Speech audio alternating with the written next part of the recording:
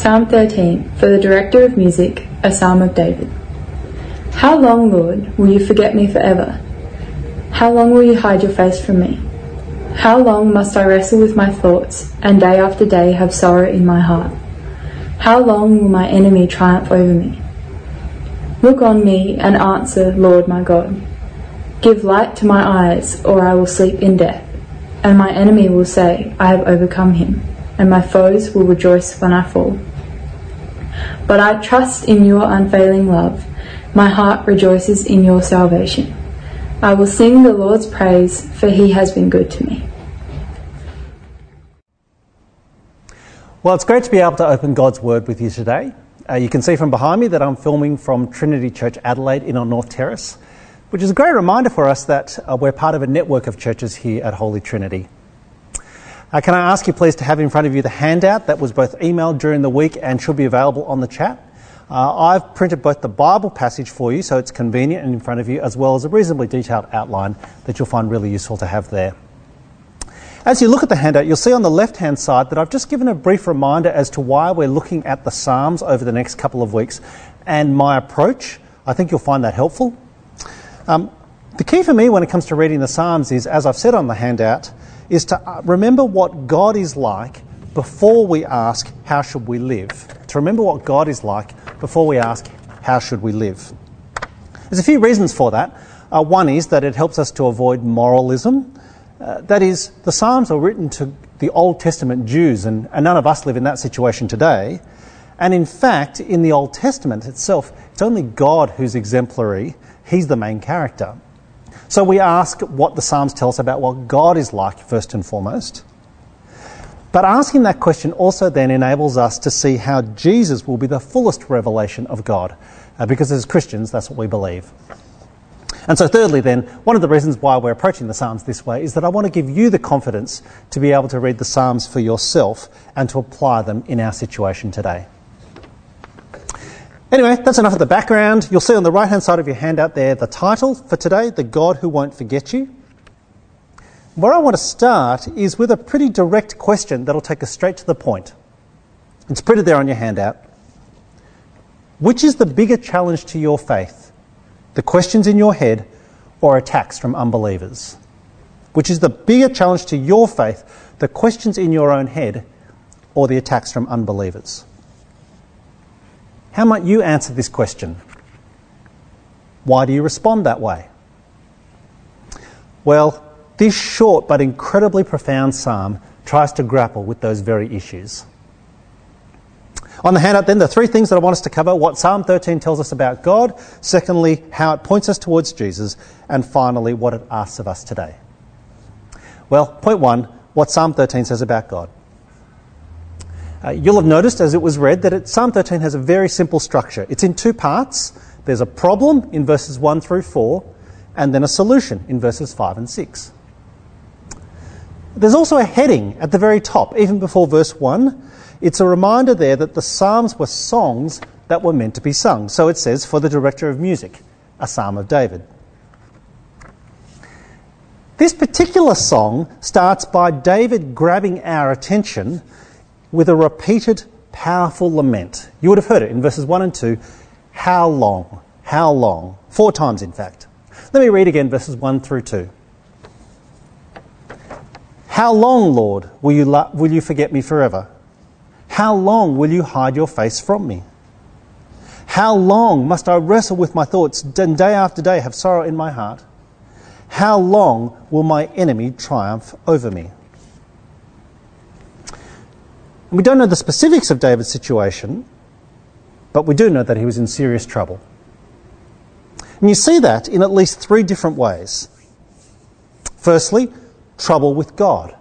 Trouble with God. Verse 1, how long, Lord, will you forget me forever? How long will you hide your face from me? Verse 1 is telling us that this is all very personal to David. Especially when you realise that Lord, the word there in verse 1, it's in capitals. That's to remind us that this is not just God who David is seeking, this is the Lord. The Lord there, the word is what we translate today as Jehovah or Yahweh, This is Israel's special name for her God. And that's reinforced, in fact, in verse 3 with the tiny word my. Look on me and answer, verse 3, Lord, my God. If David's God has forsaken him, that really ups the ante. Well, the second way in which we see that David was in trouble is in himself. In himself. Look at verse 2, the first part, verse 2. How long must I wrestle with my thoughts, and day after day have sorrow in my heart? How long must I wrestle with my thoughts, and day after day have sorrow in my heart? God's silence has landed David in a dark place of inner turmoil. Now, without being trivial in any way, I want to ask you, what goes through your mind if someone doesn't reply to you, if someone doesn't respond, if they don't answer your email or your text or your post? What goes through your mind if they are silent? Well, in David's case, it's God who has hidden his face. And so the third way in which David is in trouble with God, trouble in himself, trouble from others. Trouble from others. Look at verse 2 one last time. How long will my enemy triumph over me? In fact, verses 3 and 4 go on to expand what's taking place there. Verse 3, look on me and answer, Lord my God, give light to my eyes or I will sleep in death, and my enemy will say, I've overcome him, and my enemies will rejoice when I fall. Once again, we don't know the specifics of the situation, but it's clear that this is a matter of life and death for David. And I wonder if, well, as you reflect on this year that has taken place so far, surely we can relate to that kind of fear and terror that has gripped our world. Well, given what's taken place, is it any surprise that David's circumstances have caused him to question not just himself, but even to question God's character? Let's just pause for a moment. So far, you might be a little frustrated by not knowing the specifics of David's situation. What exactly was going on to cause him to react in this way? You might be a bit frustrated by that, but can I say that actually I think it's okay that we don't know, because it means that we're free, I think, to imagine scenarios where we might be moved to say what David says in Psalm 13. That is, we can't just say, Psalm 13 is just about David's situation, and I'm not an Old Testament believer, let alone the King of Israel, so it doesn't speak to me. It is speaking to us today. And so to return to my original opening question, which is the bigger challenge to your faith? The questions in your head or the attacks from unbelievers? What are the parallel situations for us in 21st century Adelaide? Attacks from unbelievers? Well, I suppose that could be physical. That is, the literal experience of so many Christians around the world is of violent persecution. Or maybe for us here, maybe it's the ridicule or scorn that we endure in the face of suffering as atheists mock us, especially during this season. Where is this God who you claim loves us so much? Why would he allow all these things to take place?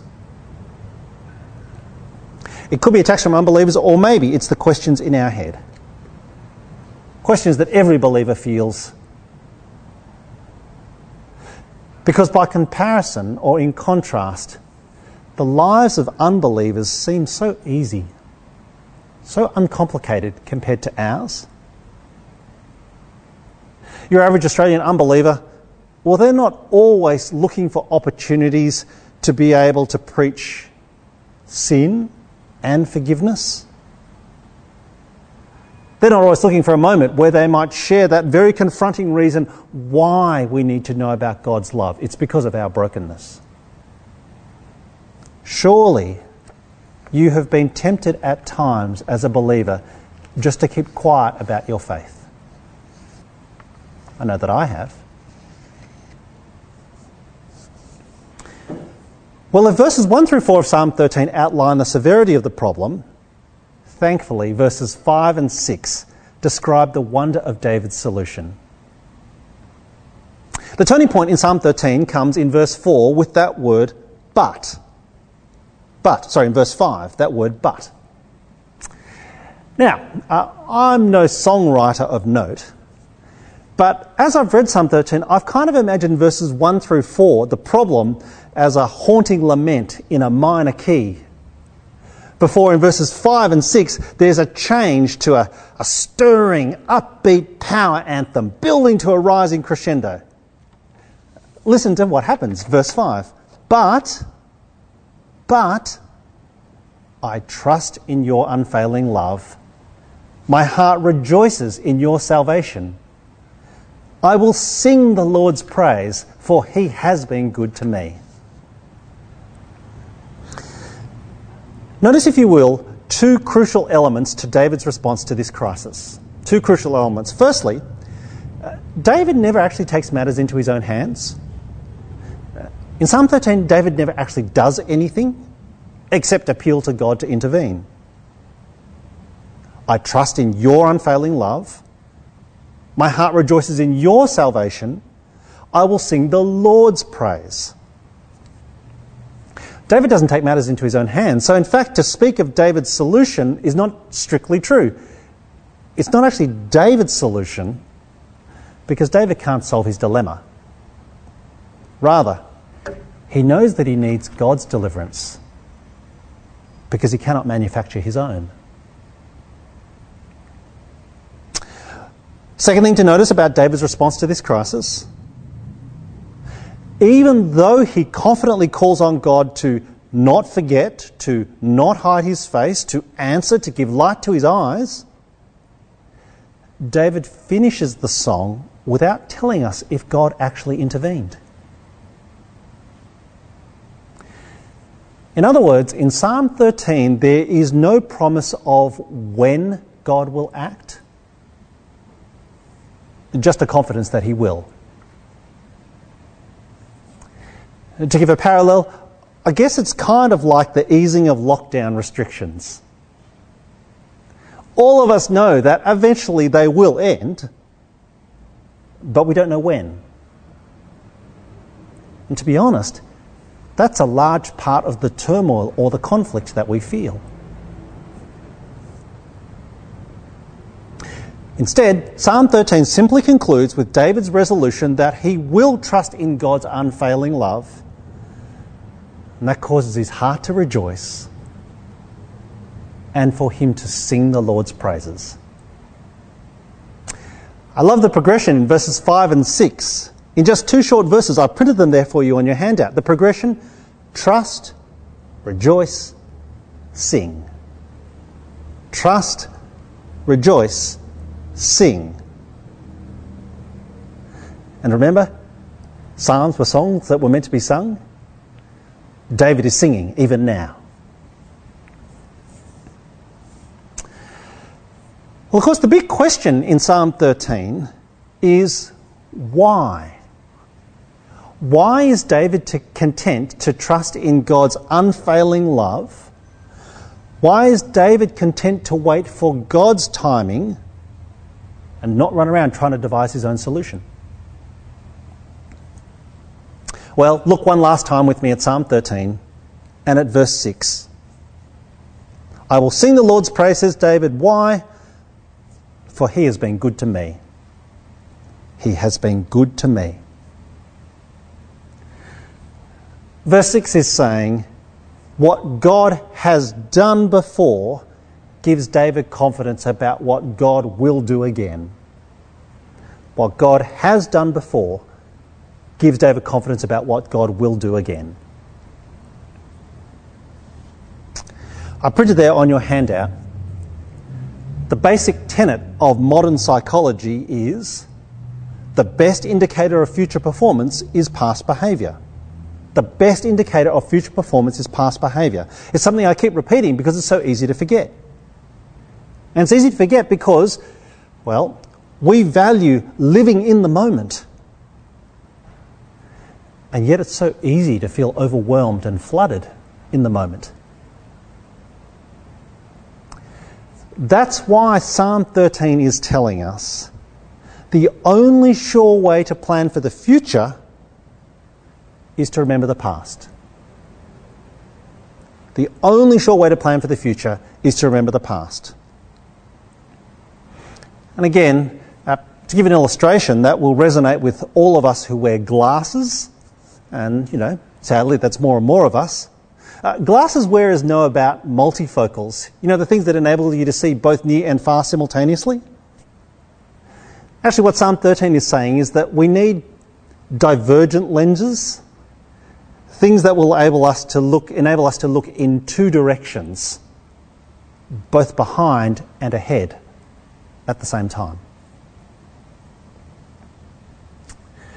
Psalm 13 is saying that we have a choice. David has a choice to make now as he awaits God's intervention at some point in the future. But that choice is based on what God has done in the past. Will he sing the Lord's praises, no matter how he's feeling, regardless of what others are saying to taunt him? This is not encouraging a naive denial of the reality of hardship of our present circumstances. This is not telling us to stick our heads in the sand and pretend that nothing is taking place. Living by faith is hard at times. It is right for us to lament, "How long, O Lord?" But Psalm 13 says that right here, right now, we have a choice to make. And in just 6 short verses, we see David choose to move from dwelling on our circumstances to praising God's character. From dwelling on our circumstances to praising God's character.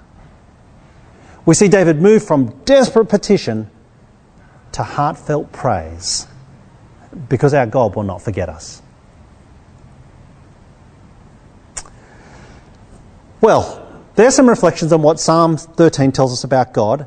Much more quickly then, how does Psalm 13 point us towards Jesus? Jesus, who is the fullest revelation of God. And of course, there are so many ways. As I've read and reread Psalm 13, well, I think of Jesus being attacked by Satan in the desert. Where is your God now? Or I'm reminded of Jesus being full of sorrow in his heart at Lazarus' tomb and at Gethsemane. But above all, I think of Jesus' final words before his death. My God, why have you forsaken me? And, Father, into your hands I commit my spirit. How reassuring.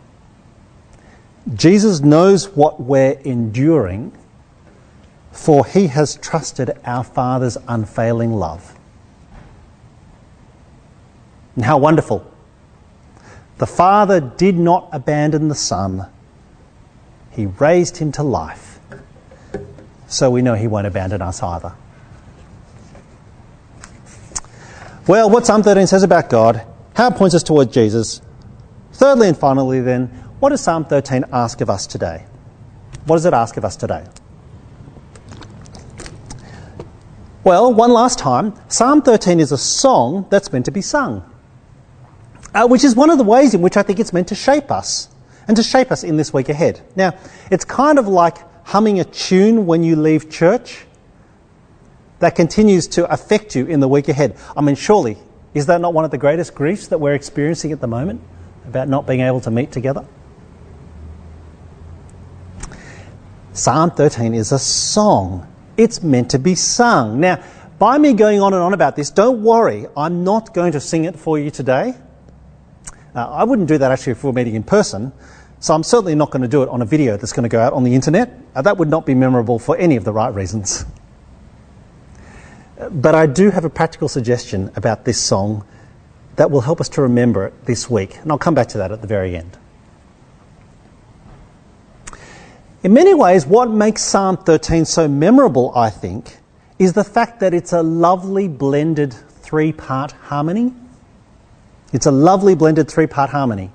In those 6 verses, there is an honest expression of David's thoughts, there is the pain and hurt of his enemies' attacks, and there is the praiseworthy character of our God. 3 different tunes blended together. I hope you realise that we need all 3 tunes to give us a full picture of life. We need more than just unison. Because though a single voice is lovely, a trio or an ensemble is even more spectacular. Psalm 13 is telling us that the Lord is in every minute and moment of life, both the highs and the lows, both despair and delight. Which means that no matter what season you find yourself in today, it'll be okay if the God who does not forget us is there with us as well. And yet I do want to ask, which of those 3 tunes do you hear most clearly? Which is the one that's most likely to be ringing in your head as you go from this service back to the week that lies before us? I have to admit, in some ways, the how long, the fourfold how long at the start, that's pretty memorable. But it's the conclusion in verses 5 and 6 that we're meant to have ringing in our ears. Because it's the conclusion that stops us from morbidly dwelling on our circumstances and instead moves us towards thankfully praising God's character. We do have so many reasons to praise the Lord, for He has been good to us, even in the midst of coronavirus. Our God has put us in Australia, of all places, in South Australia, so relatively unaffected on a national, let alone global scale. We live in a country that has the best medical system in the world. We have governments that are dishing out money to help people get by. We have shops that are still full of food. We have church online, which, for all its limitations, is something that previous generations of believers could never have imagined. One last time, don't mishear me. Psalm 13 is not offering a naive, simplistic message. It's not saying, look, everything's fine. It's saying everything will be okay because God has been good to us and He will not forget us now. We don't know when. We don't even know how He'll intervene, but we can still sing His praise because He has a good character, for He is a good God. It's okay to cry out, "How long, Lord?" provided we're doing so confident that He will not disappoint. It's sort of like, if I can put it this way, the question that every kid asks on a long car trip. You know the one, right? Are we there yet? Are we there yet? They're asking because they know that eventually the wait will be over. They don't actually doubt the destination. Well, if you joined us today on Church Online, we're so thrilled that you found your way to us, particularly if you're not a believer. This is one of the reasons, actually, why we've persisted in this format. I hope that what you've heard today gives you a glimpse, an inkling into what real, genuine, empowering faith looks like. And I hope that in hearing something of that, you might ask the Christian friend or family member who encouraged you to check out this service, or if you've just found us randomly out of the blue, stick around afterwards and have a chat online with some of the staff here.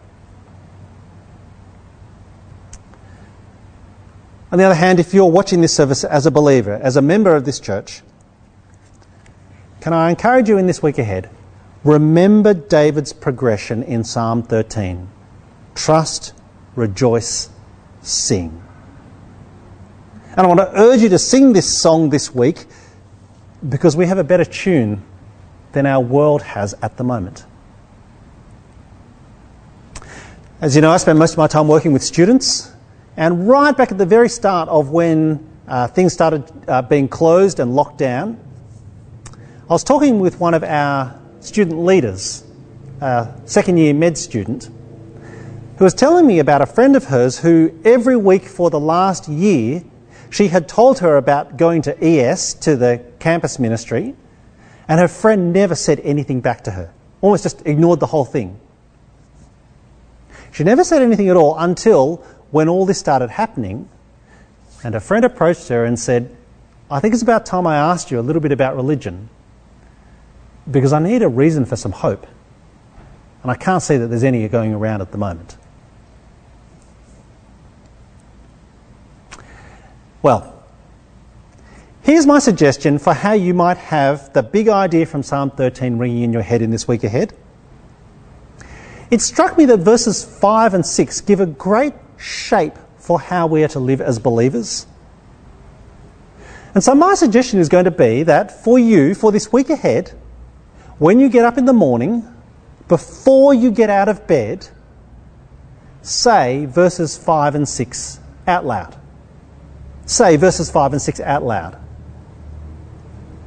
Because it seems to me that if you started your day with that intention, there's every chance that you might actually live that way.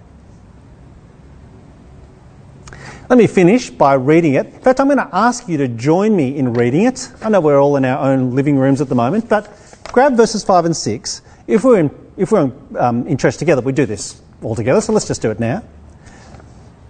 I'm going to get us to read verses 5 and 6 as a reminder for how it is that we might live every day in this week ahead. Will you join me in saying together? Verse 5. But I trust in your unfailing love. My heart rejoices in your salvation. I will sing the Lord's praise, for he has been good to me. Let's do it again. But I trust in your unfailing love. My heart rejoices in your salvation. I will sing the Lord's praise, for he has been good to me.